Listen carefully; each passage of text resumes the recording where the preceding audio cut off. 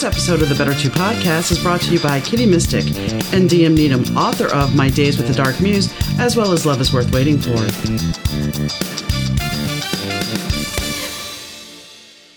Hi, gang. Donna here. Thanks for tuning into the Better 2 podcast. Today's guest is Kevin Polonara.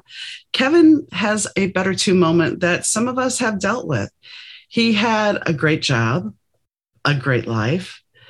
His girlfriend had left him, but before that, he had this wonderful relationship. He was making money. He had the car. He had everything he thought he wanted. But something inside of him, well, it just didn't feel right. And maybe that happened after he lost the girlfriend, but still there was something that didn't feel right. So he found himself sitting in a hotel room, sitting on the bed going, what am I doing with my life? So here's his story. Stay tuned. Kevin, how are you doing today? Donna, I am doing very well. I appreciate you having me on. I'm excited to see where we go today. I am too. And I know we were supposed to do this before, but we had some other issues. So I apologize. No and worries. I'm glad we got to make it all work now. So your story, it's funny because it's not funny. Your story's not funny, but people will see a person succeeding and thriving. And we'll use Kate Spade as an example, and Anthony Bourdain. And they see this outward image of they have everything and everything seems to be good. So then they're left perplexed when somebody actually commits suicide. You, however, didn't do it, but you were taken to the brink of it. So why don't you tell us about how your life was at the time?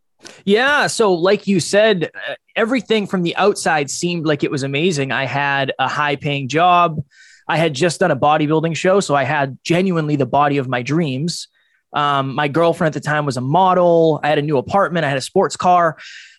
I had everything that I thought I wanted and that anybody could ever want. But inside, I was still super insecure. I was still depressed. I was still anxious. I was still not happy with who I was as a human being. And I think that one of the reasons that all that weight hits you at once is when you start getting these results that you assume, quote unquote, should make you happy and they don't, then you have to look in the mirror and say, well, why don't I like who I am as a person? And that was the hardest thing for me. That was really, really a humbling moment. And when you look in that mirror and you don't like what you see, there's a couple ways you can go about it. Now, luckily, I went into personal development and I didn't take any other paths or any other vices, but I do understand why people who get everything that they think they want kind of hit a rock bottom when they realize that it's not making the changes that they hoped or assumed it had.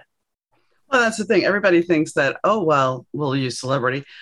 They're rich, they're famous, they have no problems. Oh, no, Their problems are even more magnified because if you are already feeling insecure and then you have people consistently saying they love you, even though they don't, and you do something wrong, I've talked about Britney before, but let's take Britney, for example, because she was at the epitome of her success. She had 2 kids, and because everybody's stalking her, she opts to drive with her kid in the front seat, which then she becomes a pariah because look, she's endangered a kid. But who put her in that situation? Yeah. And and even as a normal person, when you go because I had a 16-year-old guy who tried to commit suicide and survived.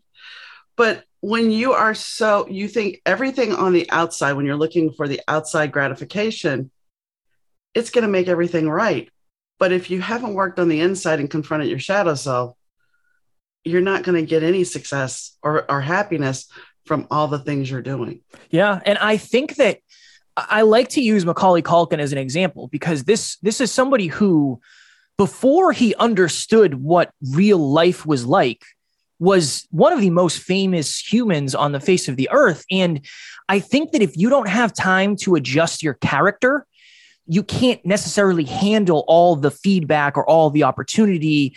Justin Bieber is another great example. And for a long time, I would say, oh, of course, this person's not a nice human being. Of course, they're selfish. Of course, they're arrogant. But now that I've experienced as much life as I have, it makes sense to me that if you get results that your character can't sustain, something is going to happen.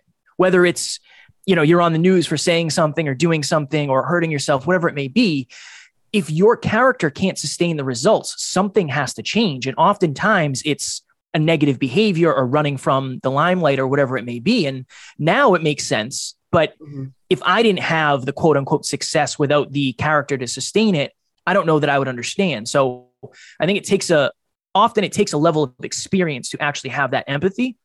And now I do, which I'm understanding of, but I wasn't always. Well, look at Drew Barrymore. I mean, she comes from a long line of Barrymores. There's a big family history. And then, she does E.T. and all of a sudden everybody just thinks she's so adorable. So then she's drinking and everything underage. And granted, she survived and she's had a long trial and tribulation of life. But like you said, at a young age, how do you grasp this? And I mean, I'm older than you. We didn't have social media to sit there and play the instant gratification game with. So if you're looking for likes, and okay, the other day first time ever, I had something on TikTok blow up to 3,200 views.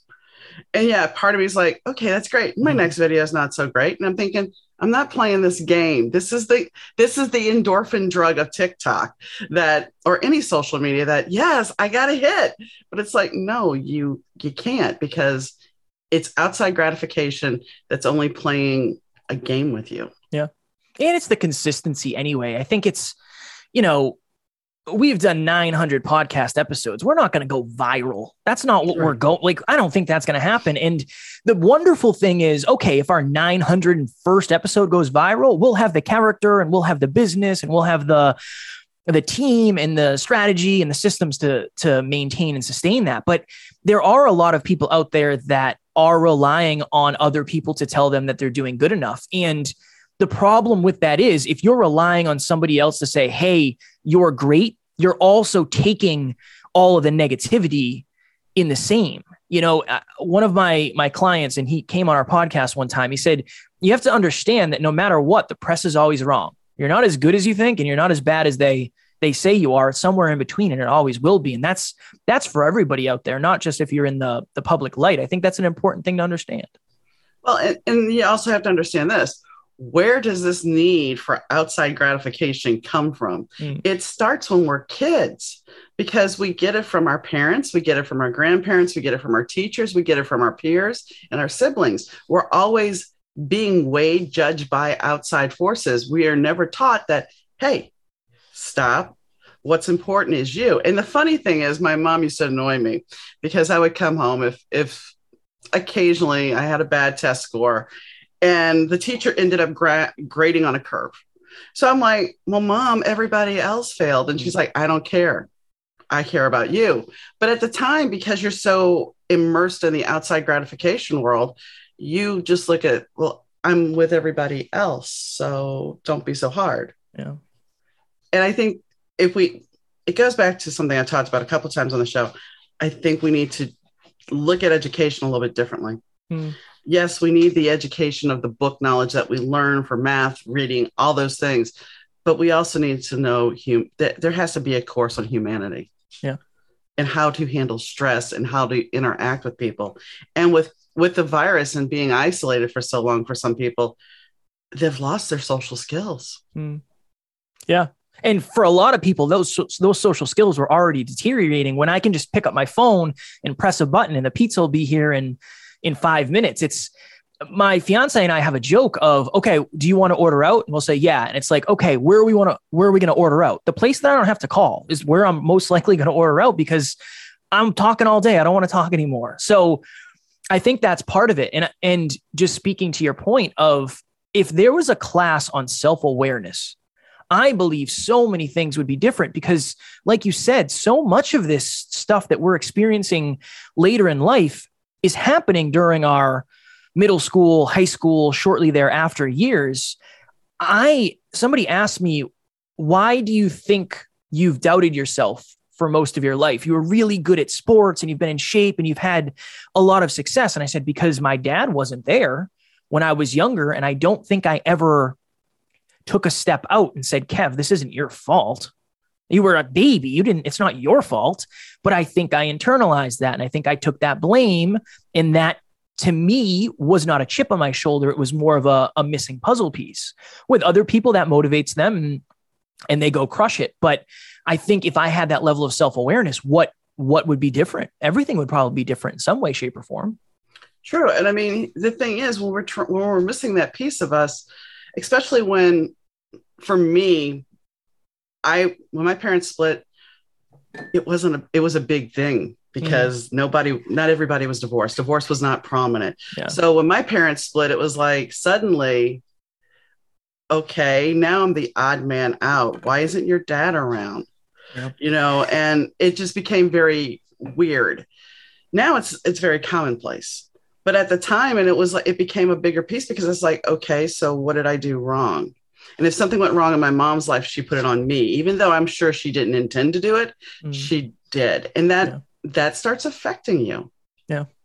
And so therefore you put these blocks in place in high school, junior high, and even younger, that I'm not worthy. And it's a matter of looking at it, facing it, and going, okay, this was their baggage. And that's the one thing when I was in high school, the last part of my high school career, I had changed from a college prep school to a public school because we moved.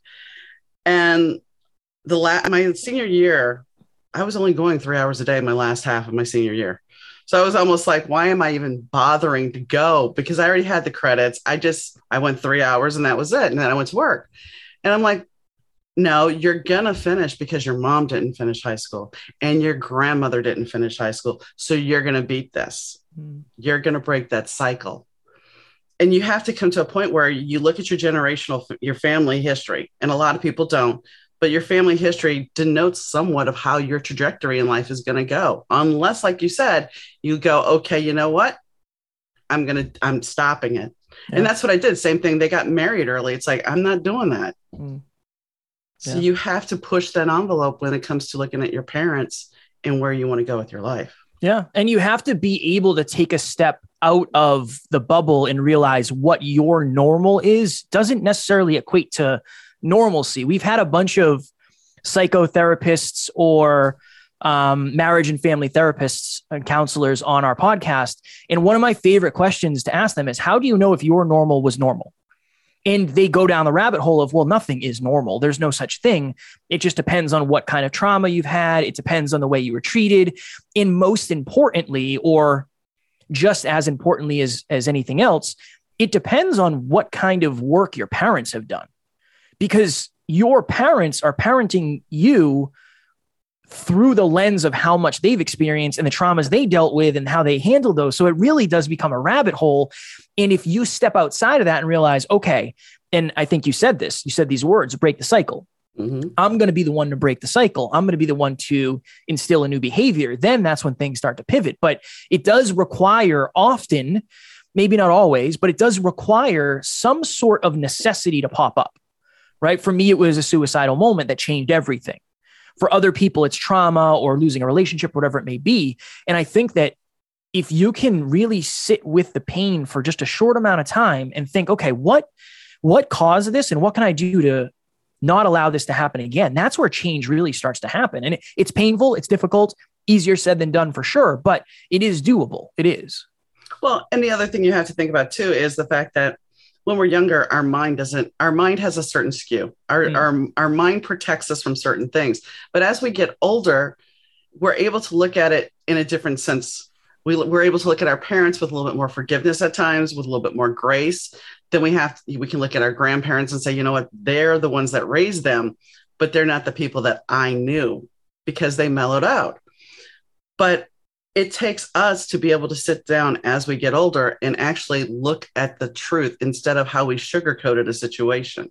A lot of the times, somebody may have picked on you at school and you didn't think it was a big deal. But if at 40 years old, you can still hear what that person said to you, then those words had pain. And the fact is, why did they say it? Who knows? But you have to release that. Yeah, they probably said it because they were probably going through something too. Exactly. Right. And that's the layers. But I remember I got glasses when I was, I think, a freshman in high school. And I remember one of the first days I walked in, somebody said, "Hey, Four Eyes." And I'll never forget that. I'll never forget that until the day I die. Now, this person and I became friendly later on, but that was a little bit of trauma. Nothing crazy, nothing, it wasn't life altering or anything, but I remember that. And I remember where it happened. I remember who it was. I Mhm. remember how I felt. And yeah, it is one of those things that I'll remember forever. Yeah, the girl, my mom, I was living with my grandma at the time, and I was a sophomore in high school, and my mom had gone up to Shreveport because she decided she wanted to be a truck driver. Mm. Good for her. And so I'm at school one day and I'm hanging out with my friends. And there was this one girl who hung out with us occasionally, but didn't really fit in. I don't even know the rest of the context of it. All I remember is she looked at me and she said, if your mother loved you, you would be with her and not down here with your grandmother. Mm. And I remember that was like somebody taking a knife to my heart. And I remember getting up and running and crying because it was like, how dare you say something so hurtful? Yeah. And maybe I deserved it, but I don't remember deserving it. But it was just the statement still stays there. And I remember who it was. And it's like, I have to let that go. You know, there gets to a point where you have to let it go. Yeah. Yeah. And it's interesting because, again, hindsight is 2020, and with a new level of awareness, everything looks different. But you don't know how much one sentence, one phrase, one word, one joke can really impact somebody's life. You have no idea, because unless you've been on the other side, and even then, trauma is personal, relationships are personal, everything's personal. So you have no idea what the potential is for your words. And I don't know that you ever will, because it's almost like that person that you're talking about probably has no idea, unless, I don't know if you've spoken about it with this person, right? But like, they have no idea that that's something you still remember. And if they did, I bet you they probably feel somewhat regretful if they realized however many years later, like, hey, I still remember that like really hurt. It was really painful for me. You know, it's an interesting conversation for sure. If I remember correctly, in the movie Flatliners, the original Flatliners, I didn't see the remake, they had a kid that had tormented them. And that was kind of what was part of that whole premise of the movie, was trying to rectify that pain.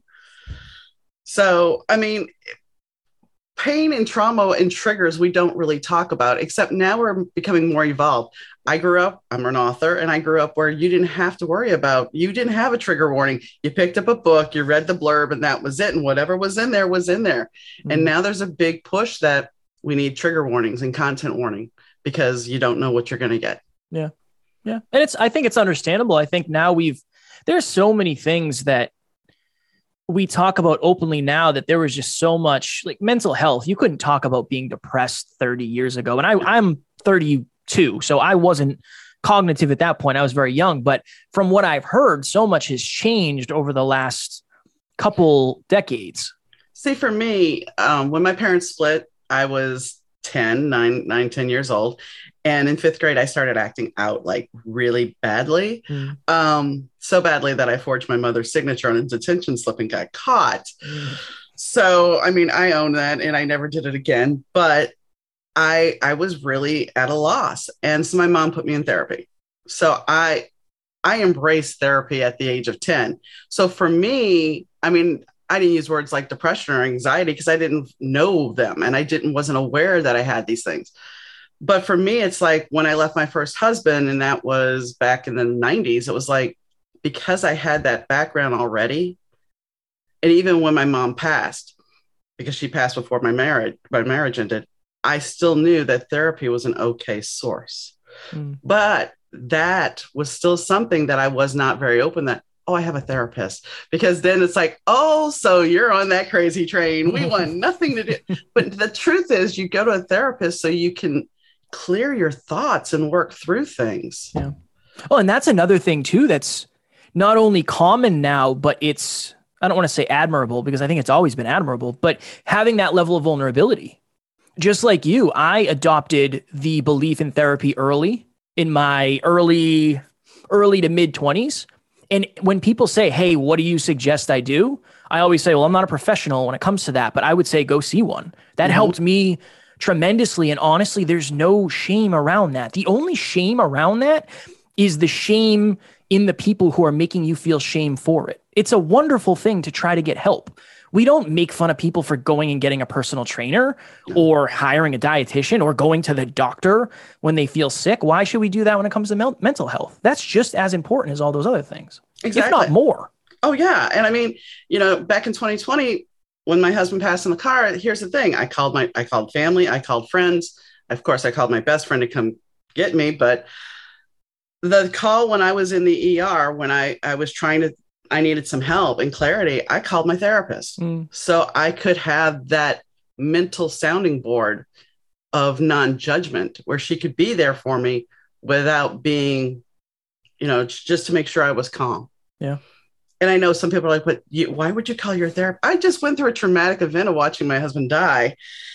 Granted, they brought him back, but still the emotion there, you need somebody to help ground you, and your friends and your family are going to be there as that support, but they also have their own emotions about the situation. Yeah.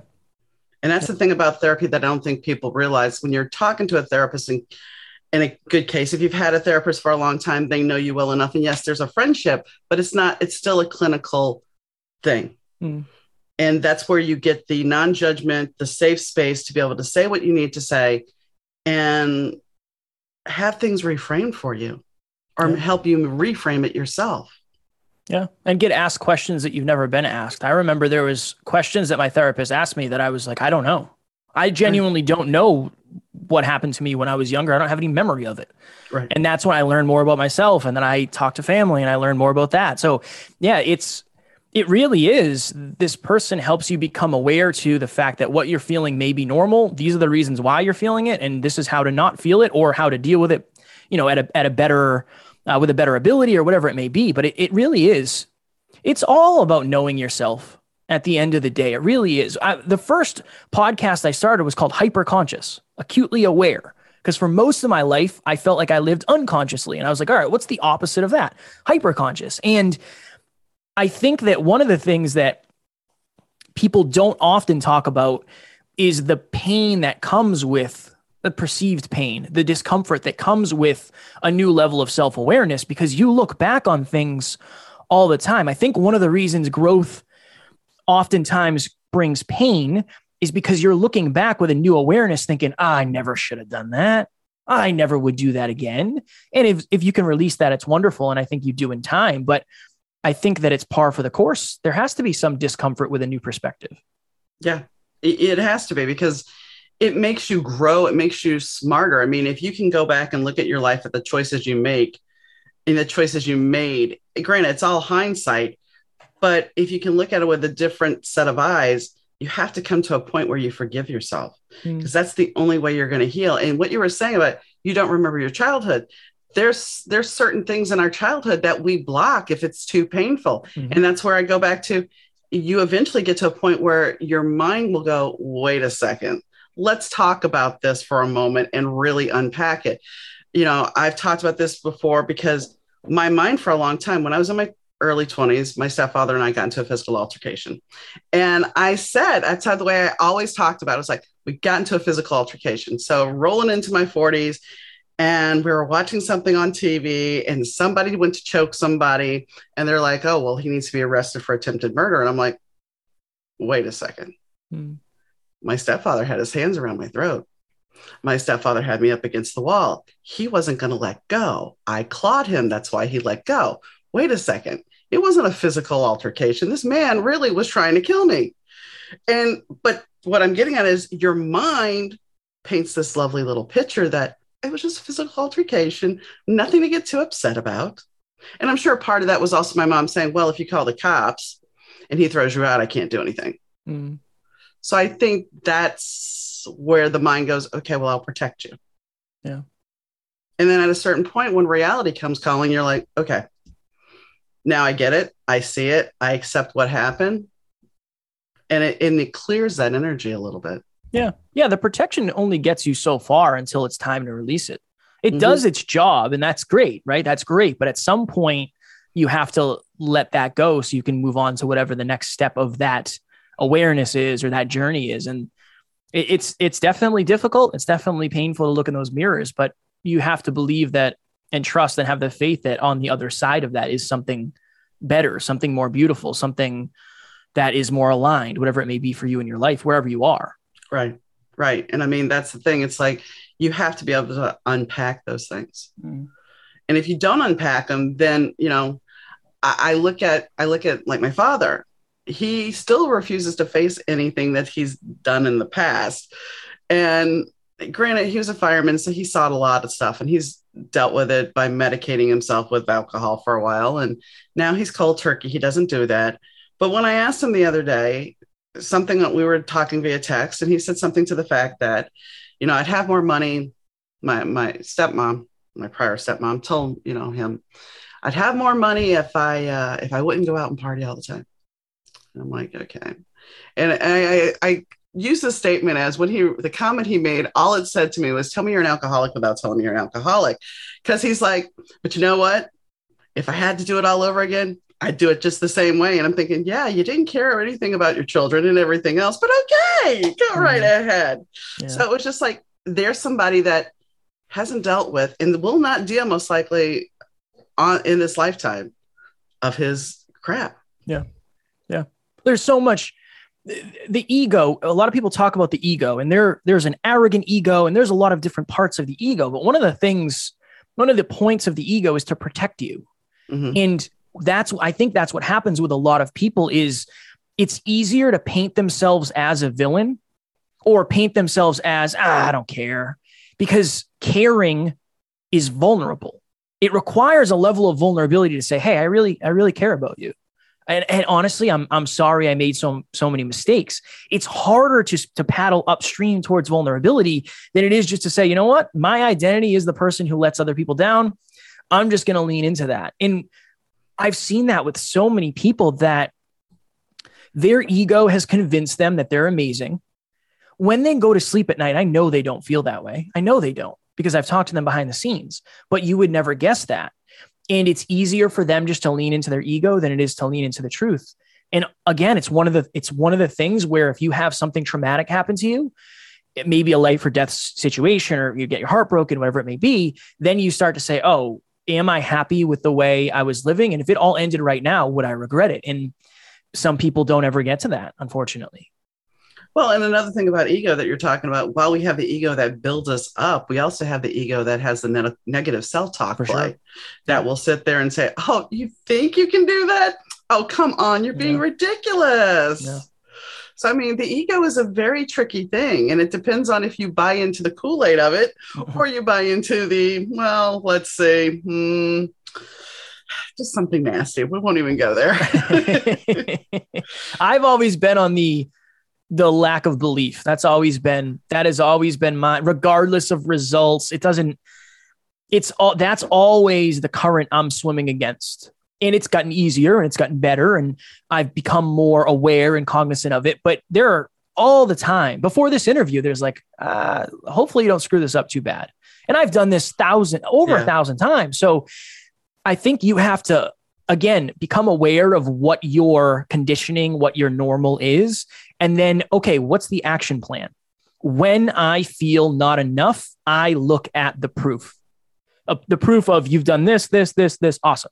When I feel way too good and like I don't even have to try, what do I look at? I look at the proof of the last time I went into something with that mindset and it crashed and burned.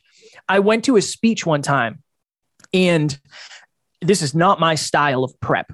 I didn't prep at all. I rolled in with 5 flashcards, and I was like, this is going to be easy because I had done a speech a couple of weeks earlier and it went really well. And it was brutal. It was terrible. We were talking to children who grew up in broken homes, and I forgot what I was saying. At one point, I was doing push-ups with the kids for some reason. I have no idea why. And that night, my business partner and I went back and watched the entire footage. We watched the entire thing, and I squirmed through the entire thing. But every time now I get on my high horse, I say, last time your ego got the best of you, you got a little arrogant, you went past neutral, this is what happened. Just make sure you remind yourself, and vice versa. And that's why at the end of the day, I think action is the cure-all. If you don't think you have to try, go try and see what happens. Maybe it'll go well, maybe it won't. If you think you can't succeed regardless, go try and see what happens. You might be pleasantly surprised. Action really is the cure-all because it shows you where the ceiling is and it shows you where the floor is. And you have to know. It's important for you to know that. And most people, they don't know it. Some people think, oh, I can just skate through. Yeah. Is exactly what you're saying. And other people are like, they are trying so hard to make sure everything is perfect. And there's like there's got to be a balance. There's got to be, because you can't be a perfectionist and you can't just go, okay, I got this. Yeah. You have to find some kind of balance. And I think that's the hardest thing. It is. And I think it comes with experience. Mm-hmm. You got to go out there and crash and burn at least once. And then you got to go out there and crush it at least once. But the problem is, if you're wired to see your wins as nothings or your losses as jokes, that's a whole nother layer of the ego protecting you from seeing the feedback, or the ego protecting you from saying, hey, you actually are pretty darn good at this. You should go do this more. And it's just, it always is. It's a lifelong journey of figuring out who you are, and then who you aspire to be. And then what does that mean? And then who you've been, and what does that mean? And then just continuing to learn about yourself forever. I mean, I don't know that we'll ever have ourselves fully understood, because there's so much going on. Right. And I think that the one thing is, if you decide that you want to just exist and watch TV and play video games, and I'm not knocking anybody. I mean, that's fine if that's what you want to do. But at a certain point, you're going to wake up one day and say, my life is stagnating. Yeah. And then where do you go from there? You know, I look at my husband, who said that as soon as my parents die, I want to move out of Illinois. I don't want to live in Illinois anymore. Okay. Guess what? He never left Illinois. And it's unfortunate, because he never took, he wanted to make his parents proud. He wanted to do certain things, but he didn't do them. He kept saying, well, there's always tomorrow. And that's the thing about leading a stagnant life, is sometimes there is no tomorrow. You have to step up and take it and run with it. And so many times people don't. Yeah. It's heavy. It's a heavy responsibility to admit you want better and then chase better. It's a heavy responsibility. And I remember, very, very similar to what you were saying, I remember sitting at home with checks that I didn't even need to cash. I was like, I'll go cash them when I have time. And I feel like going to the bank, just playing video games, eating pizza. I remember that there was this emptiness. And I thought, like, maybe I need a relationship, or maybe I need whatever. I don't know, whatever it is. And now I think I was missing contribution. I think I was missing growth. I think I was missing a purpose. And now my why power, the reason I do the things I do, is big enough to make me do that. And I think that a lot of people need that. They just need a little bit more necessity. More often than not, you're not going to go to the gym to work out just to work out. There's got to be something on the other side. There's got to be some sort of necessity. There has to be a perceived, I don't want to say failure, but a perceived loss of momentum if you don't do something. There has to be, I'm not going to go run today. I'm not going to. I don't like running. But if I signed up for a marathon, I have way more necessity to do it, because either I run, or the day of that marathon, things are going to be really bad for me. Yeah. And it's that necessity that I think we're afraid to tie ourselves into. And again, I've been there. I still have days like that. I think everybody does. Oh, yeah. But you got to have a reason to do what you're doing. And if you don't, it's going to be very easy for you to back out of it in anything. That's why consistency is so difficult. Yeah. And I mean, it's one of those things where it's like the other day I woke up and I'm in the process of decluttering my home and stuff, because I'm getting ready to move eventually. And I woke up the other day and it had been a hell of a week last week. And I'm just like, I really am just going to take it easy today. I'm not going to do anything. And it's like, no, you need to do this. You need to do that. And I mean, I know you have to cut yourself for self-care and but it was like, no, I have to get something done. I have to. Yeah. And sometimes you have to push through. How did you feel? How did you feel after? Did you feel accomplished? Yeah, I did. Of course I did. I mean, that's the reason why I did it. It's like, you're going to feel like a slacker if you don't. So you need to do it.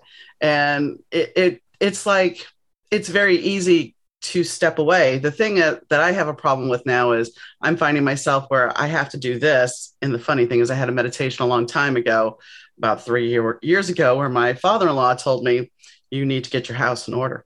Because eventually you're not going to have time. And I know people are like, your father-in-law? Well, my father-in-law was passed and I did this meditation and blah, blah, blah. Anyway, so the message was, get your house in order. And I didn't. And now I don't have the time. So self-fulfilling prophecy, maybe? I don't know. It's definitely possible. It's definitely possible. But it's one of those things where it's just like, you have to find balance. And that's another thing about where we are. So I'm going to take a break for a real quick second and we'll be right back.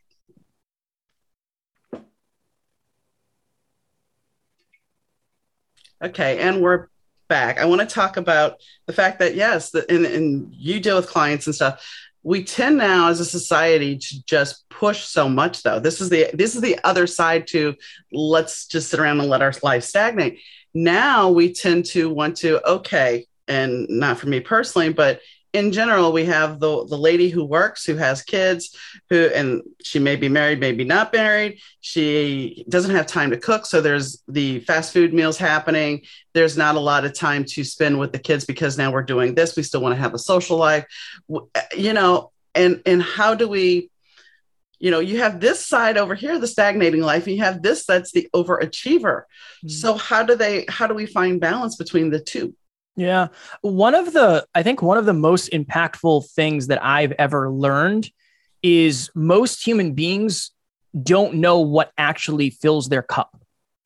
And they think that if they pick up their cell phone after a long day and they scroll social media, that's filling their cup. No, you're just getting a dopamine drop. That's not helping you. That's the way social media is designed. It's designed for that. So I think you have to sit down and write out a list of what are the 10 things that fill my cup the most. Because say on a weekend, very similar to what you said, a weekend comes around and you think, you know what, I'm just going to hang out today. I know I was going to go for a hike, but I'm going to hang out. Then come Monday, you're going to think to yourself, I really wish I would have gone for that hike. Yeah. Would I be tired after walking 3 miles? Absolutely. But would my cup be filled? Yes or no? Yes, it would. So I think recognizing and having understanding of what actually fills your cup is super important. And then I think it's also this. I'm guilty of this just like everybody else, but learning to not only set, but sustain your boundaries. So there's a couple different zones in life. There's the comfort zone, you doing what you do every day. There's no anxiety. It's super easy. You can do it with your eyes closed. There's the learning zone. It's testing your current capabilities. You're outside of your comfort zone. Things could go a little wrong, but you're not losing your mind. And then there's the anxiety zone. And the anxiety zone is when you have no idea what's going on. You feel like the ground could fall from underneath you at any point. You're terrified of everything happening. You got to figure out where you are on the day to day. Maybe your job is super anxiety provoking, right? If you're in the healthcare field or you're somewhere who has seen COVID like front lines, that's never happened before like that. You are probably living in the anxiety zone for a long time, and that's why you're burnt out, understandably so. That's an important distinction there. Figure out, okay, on my day-to-day, where am I spending most of my time? Because in a way, you want to expand your learning zone, which shrinks your anxiety zone, and it grows your comfort zone, and your comfort zone changes. So at some point, this will be my comfort zone. Just talking into a microphone. I've done it so many times. At the very beginning, it was the worst thing ever of all time. And I'm overthinking everything. So I think that's part of it too. And the last thing, and I spoke a little bit about this in the middle here, but setting and sustaining your boundaries. Stop doing stuff you don't want to do. Don't go to somebody's house because you feel indebted to them. And the majority of human beings are people pleasers. Mm-hmm. They're obligers, and that's okay. I have a lot of obliger tendencies myself, but I also realize that if you set a boundary and you don't sustain the boundary, that becomes the new boundary, and that becomes the relationship, that becomes the dynamic, and that becomes the identity that the person sees you with. So you owe it to yourself to start saying no to people, places, things, ideas, feelings, events that don't fill your cup. They're not aligned for you. If your relationships are built off of that, your relationships aren't going to fill your cup. They're going to drain you, and that's not sustainable for you. Well, there's two things I want to talk about based on what you were saying. Number one is anxiety. The thing about anxiety is sometimes things can seem totally normal during the day, and you can go to bed at night and have a panic attack because subconsciously something is working on you and you don't know what it is. And it's up to you to try to figure out and unpack it. Is it a childhood trauma that is subconsciously buried that is similar to the situation you're in? And if that's the case, sit down with yourself and try to unpack it and figure it out, because otherwise it's going to continue to happen nightly. And it's not a pleasant experience. Yeah. I know from experience here. The other thing is saying no. I mean, there is such power in the word no. And I don't think people realize that. It's like, you said it right. We want to please people. I had a roommate who was kind of a bully. And one night she's like, and at this point I was worn down. My marriage was over. I was worn down, and I knew that she had punched her sister in the face, and I didn't want to get into a physical altercation with this person. So no was not in my vocabulary. So I decided I wasn't really happy with this whole situation. So I started seeing a new therapist, and the therapist says, well, why are you scared to say no? I'm like, because she may hit me. She said, so what's the worst thing that's going to happen? She hits you. So what? You'll survive. It's not going to be detrimental to you. So why not say no? I'm like, okay. So it was one night and it was going to rain, and we lived in the city. And she's like, do you want to go to the movie? I'm like, no. It was like 5-6 blocks away from where we lived. And I'm like, no. She goes, why not? We can walk down there. We don't have to lose parking. I'm like, nope, don't want to go. Walks away, slams the door, goes in her bedroom, slams the door, doesn't say anything, comes back out. Are you coming? No, I'm not. Goes back in, slams the door, comes back out. I'm leaving now. Are you coming? No, I said, I'm not. Slams the door, goes. Comes back drenched. Looks at me, walks in a room, slams the door, and I'm just like, okay, here we go. Because I was used to the silent treatment. When she got pissed off with me, that was, all right. Comes back out. So how was the movie? Oh, it was okay. Nothing happened. But it took me being brave enough to say no. Yeah. I had a friend of mine reach out one day and he said, Kev, you and I aren't on the level of friendship we once were. Can you be that person that you once were for me? And I said, no, I can't. And I sent an audio after that. I said, I don't want this to be with ego, but I think I need you to understand why I'm giving you the answer I'm giving you. I'm not saying no because I don't want to be. I'm not physically capable of being the same level of friend I was because I just don't have that kind of time anymore. I'll still answer your messages when you text me as long as I don't have other more important messages. And I said, with no ego, and I'm sure there is some here, but I'm trying not to have any. I'm running a business. I'm $30,000 in debt. I'm doing 6 episodes a week. I'm going to the gym 6 times a week. I have a fiance. I have all these things. I have a team who's depending on me. There's so many pressures on me. I can't be the same as I used to be. I owe it to other people to pour into them at a different level. And that was one of the most painful conversations I've ever had in my entire life. But you know what it did? It reset the relationship. Yeah. This person and I, we talk every other week, right? We exchange text messages. It reset the relationship because I was vulnerable but courageous. And again, that took me years to do. So if you're out there saying, hey, I wish it was that easy, I understand. Trust me. Mm-hmm. But you got to start with baby steps, saying no. And maybe they'll say, why? Honestly, I say this all the time. You might have to lie in the beginning. I'm okay with saying that. I know it's not the most virtuous thing in the world, but if you've never flexed that muscle, you need training wheels.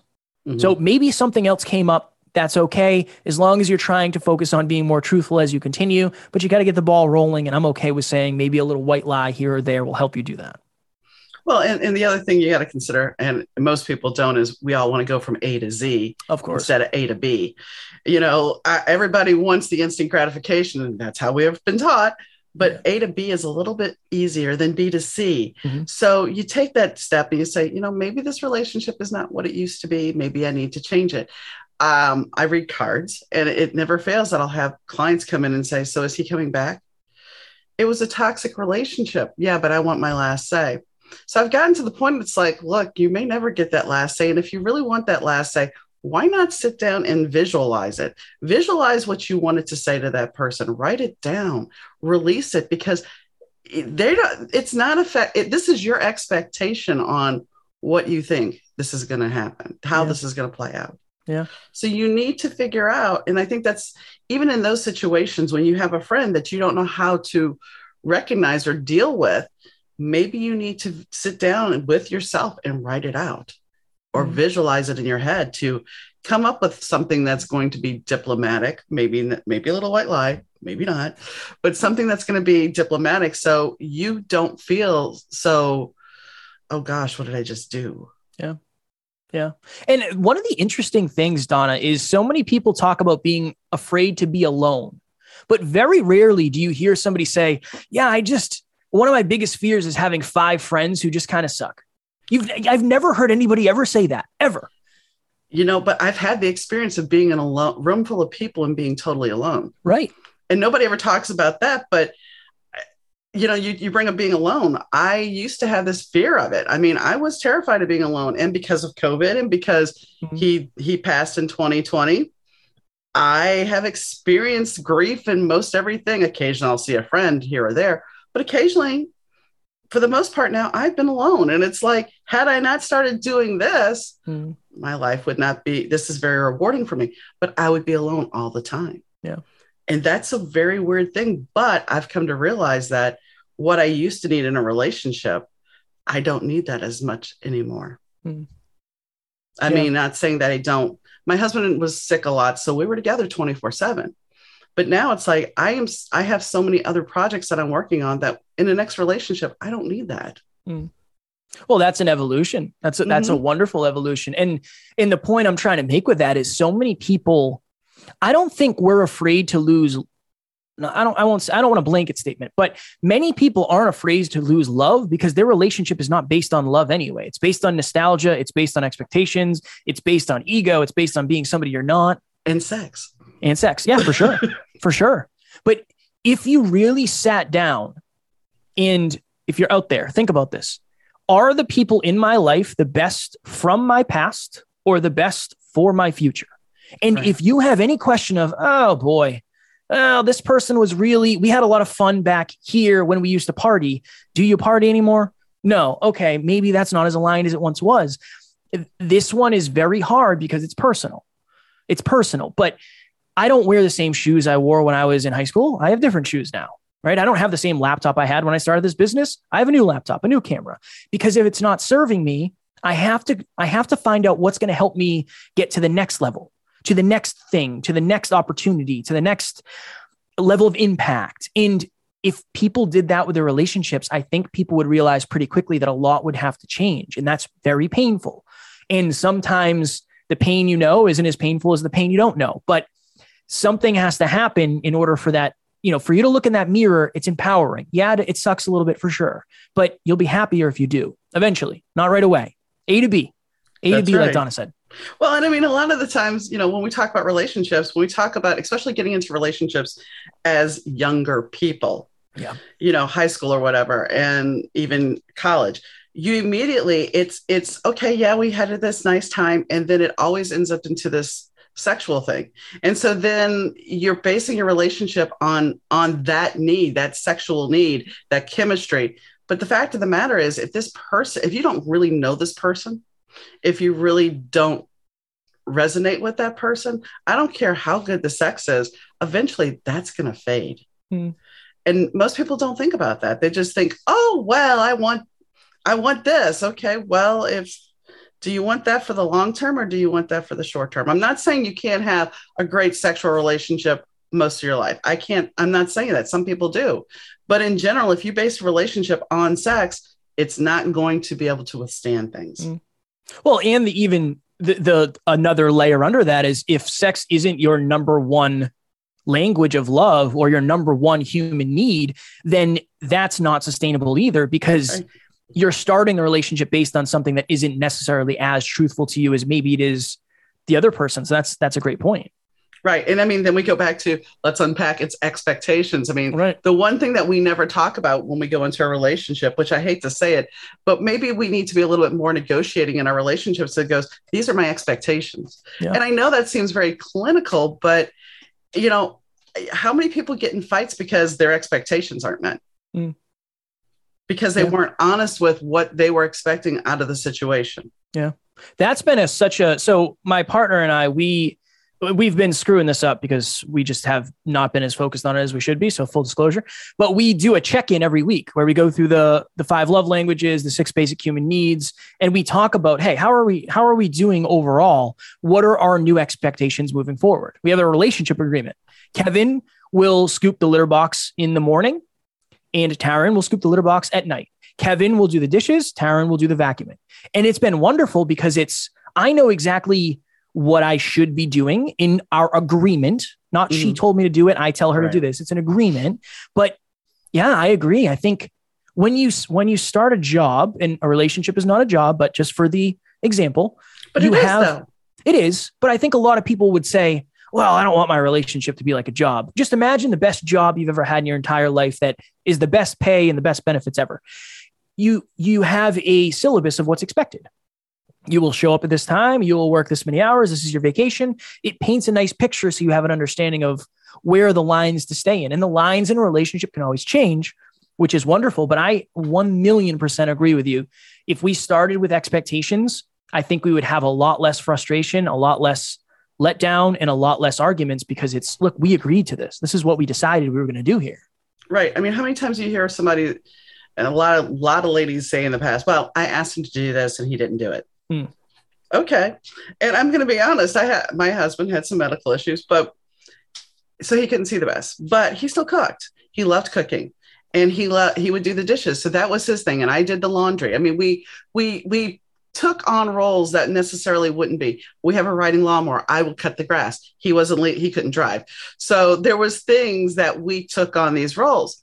However, yes, my husband also, and this is the other thing we have to watch. Because he was terminally ill, he still wanted to do a lot of things. So he's like, let's redo the pantry. Okay. I want to get a chop cut miter saw. Okay. The man can't see the laser. But I'm like, okay, I acquiesce like a fool. And I look back and go, well, you did it because you wanted to appease him. You wanted to make him comfortable in his last years. And so we got all the stuff for the pantry and everything, and it's still in the garage. And it wasn't done. And am I mad about it? No.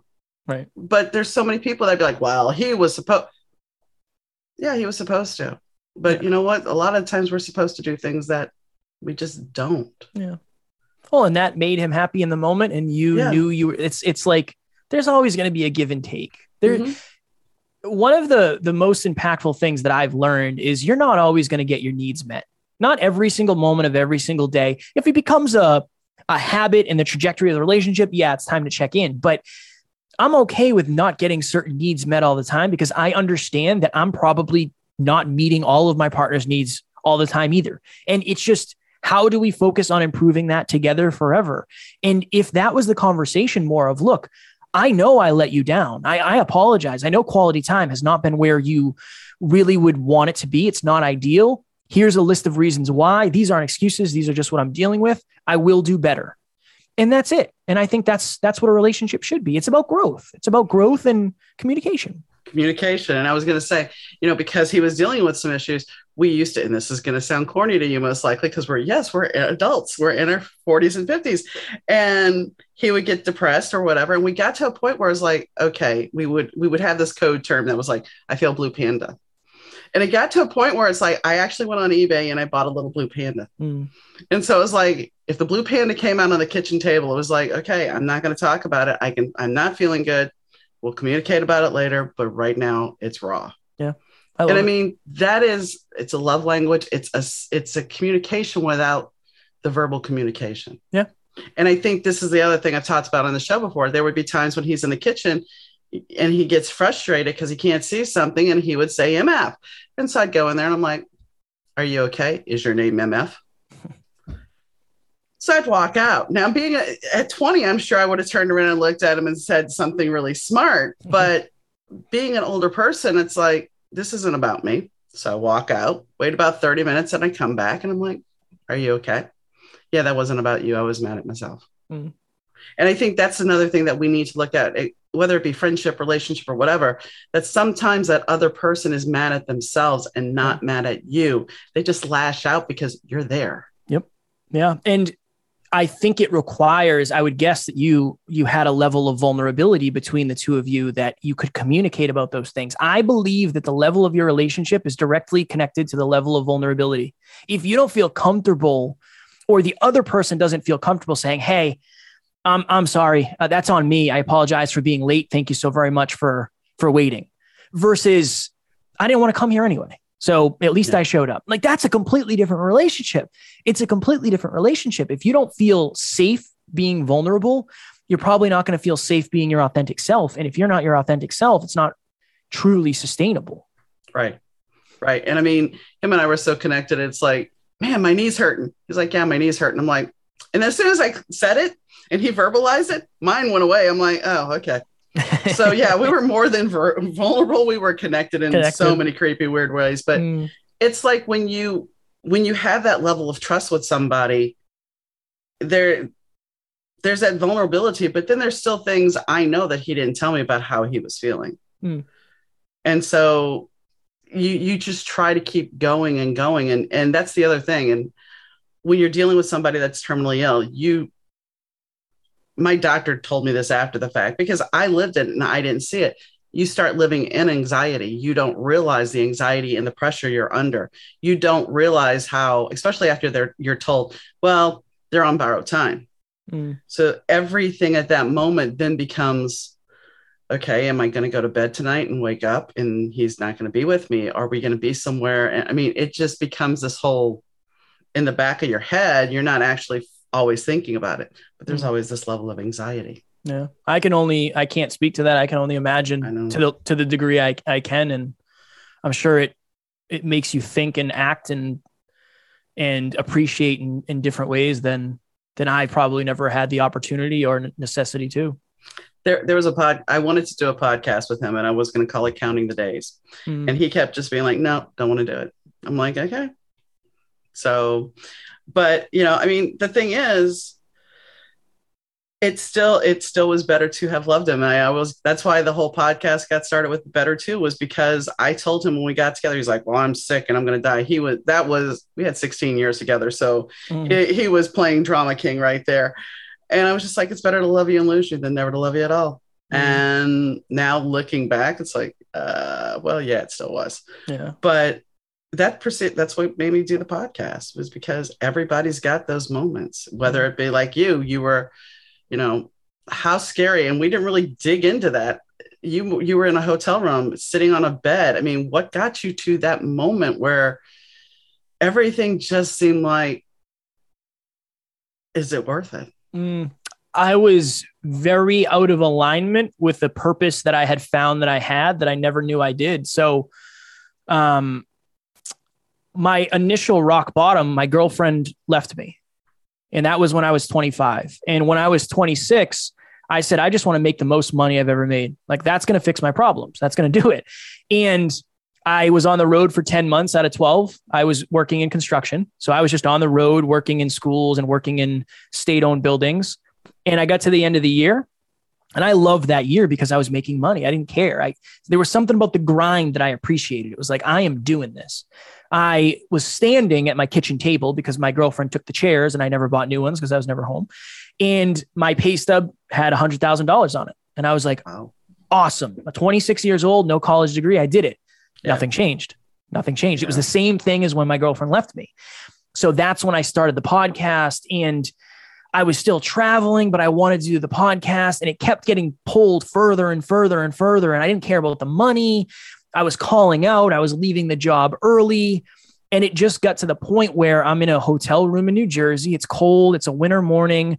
And if you're out there, I hope you haven't had this feeling, but if you have, you'll understand. It's that soul sucking. I just can't do this today. I cannot physically do this today. And I'm sitting on the edge of the bed and there's like 10 TVs on, and it's just, you're stuck here. You can never leave this job. What will your friends think? What will your family think? And do you really think you can be a successful podcaster? And in that moment, it's like, I don't want to be here. I just rather be gone. I don't think I can do this anymore. And that was probably the third or fourth time I had suicidal thoughts, even through therapy. Mm-hmm. Now, I felt hopeless. I felt helpless. I felt trapped. There was no sign of a brighter future. It was darker. There was a sign of a darker future. And I texted my business partner, Alan, who you've had on, and I said, hey man, I'm feeling very bad in all these ways. And he said, Kev, so much has changed for you over the last couple of years, but your environment hasn't. And I left that job a few months later, and I went all in this journey.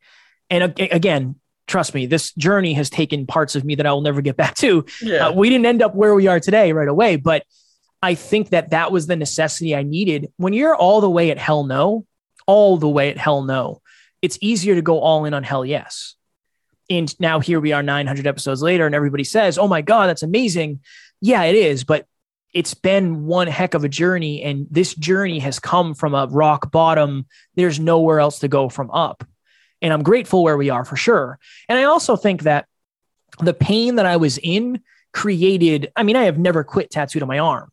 So the pain that this is all created, or that was created back then, has also helped me form the work ethic, the habits, the consistency, the thicker skin, the appreciation, the gratitude. I think it's the rock bottom pieces that, when you're down there, that is a wonderful place to start a foundation. I know it sounds cliche, but if you can hang on to the positive things that you built, everything gets a little bit brighter and you're capable of way more than you realize. Dealing with my mom, she did commit suicide.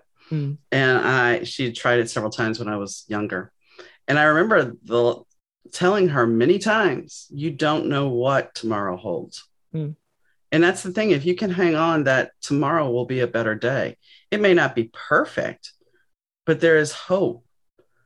You can continue on. And, during this whole thing with him, my husband dying and everything, I've had my thoughts. Of, I'm just tired of this, there's no hope. What's the future look like? And then I talk myself and it's like, get the frick out of your head, because that's really what it is. It's your mind, your ego telling you, well, wouldn't it be easier just to check out? Wouldn't it be easier? You wouldn't have to worry about anything. And the fact of the matter is, it's not any easier. Well, don't you want to see what else the world's going to have for you? And that's why you continue to do what you do. When you get up and you start going, I'm not going to fall into that trap. Yeah.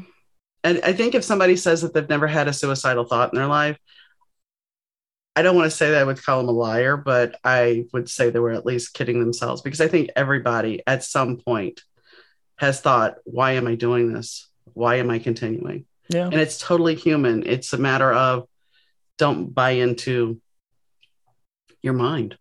Yeah. And just figure out where is that coming from? Like, what are we missing? What's missing? What's lacking? What's not aligned? I think it all circles back to what we've been talking about this entire time, the self-awareness. I knew why. I knew why. It was just a matter of whether or not I was willing to make that change. And luckily I did. And I had the resources. That's the other thing too, is I was in a position where I could make that change in the way I did. Maybe somebody else would have had to do things differently. And I empathize and understand that. So I want to make sure I touch on that too. And I think part of it too is the fear. It's the fear of the unknown and the fear of, what if I fail? What if, and the thing is, so what? You fail, you pick yourself up, dust yourself off, and you keep going. Yeah. You keep going, because you never know. There's one person. I always look at this car accident, because you're like, some people are like, well, I don't matter. Well, you can't say that. I mean, when I was moving into this house, I dropped something. And so we stopped to clean it up. And then we were in the car and this man ran into the back of us because I stopped at a yellow light. If I wouldn't have been there, there was a kid who took off right as the light changed.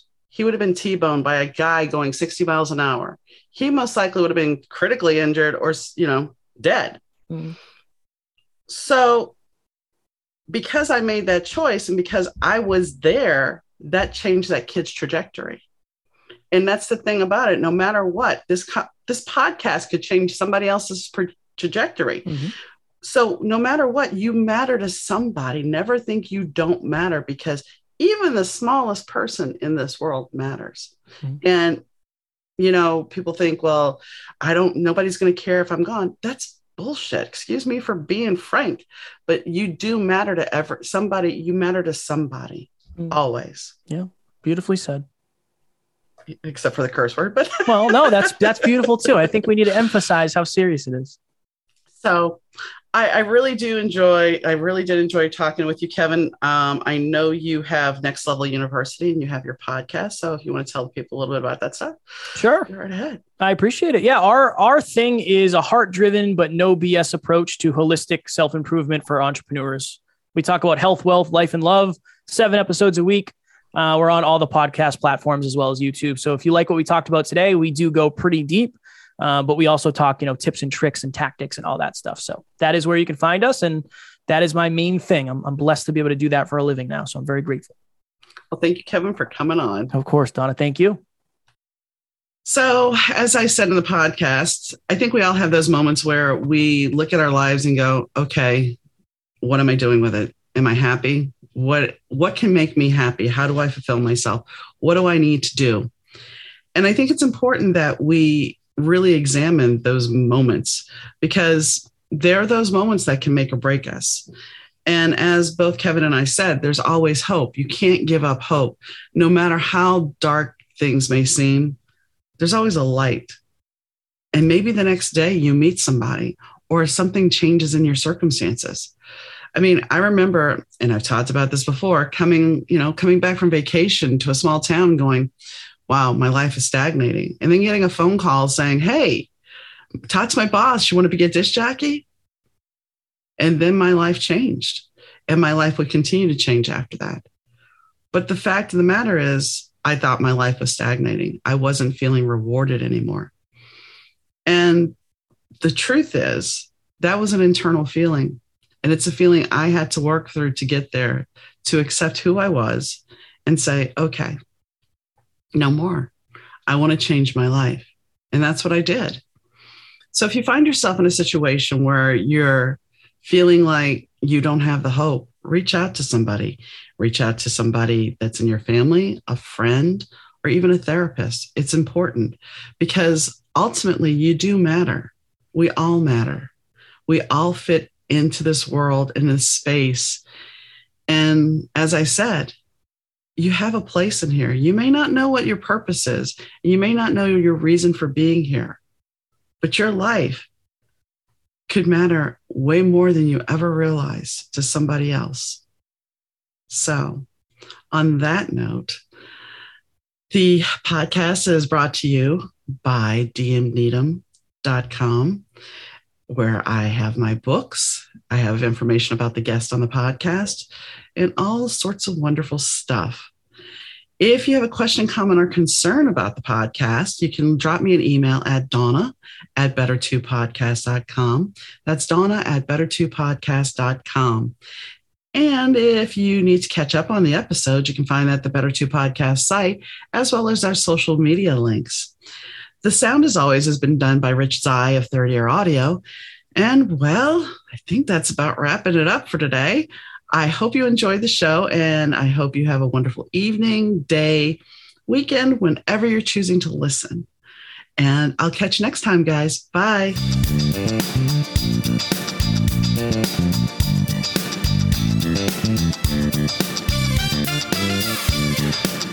The Better 2 Podcast is mixed, edited, and produced by Rich Zai of Third Ear Audio Productions.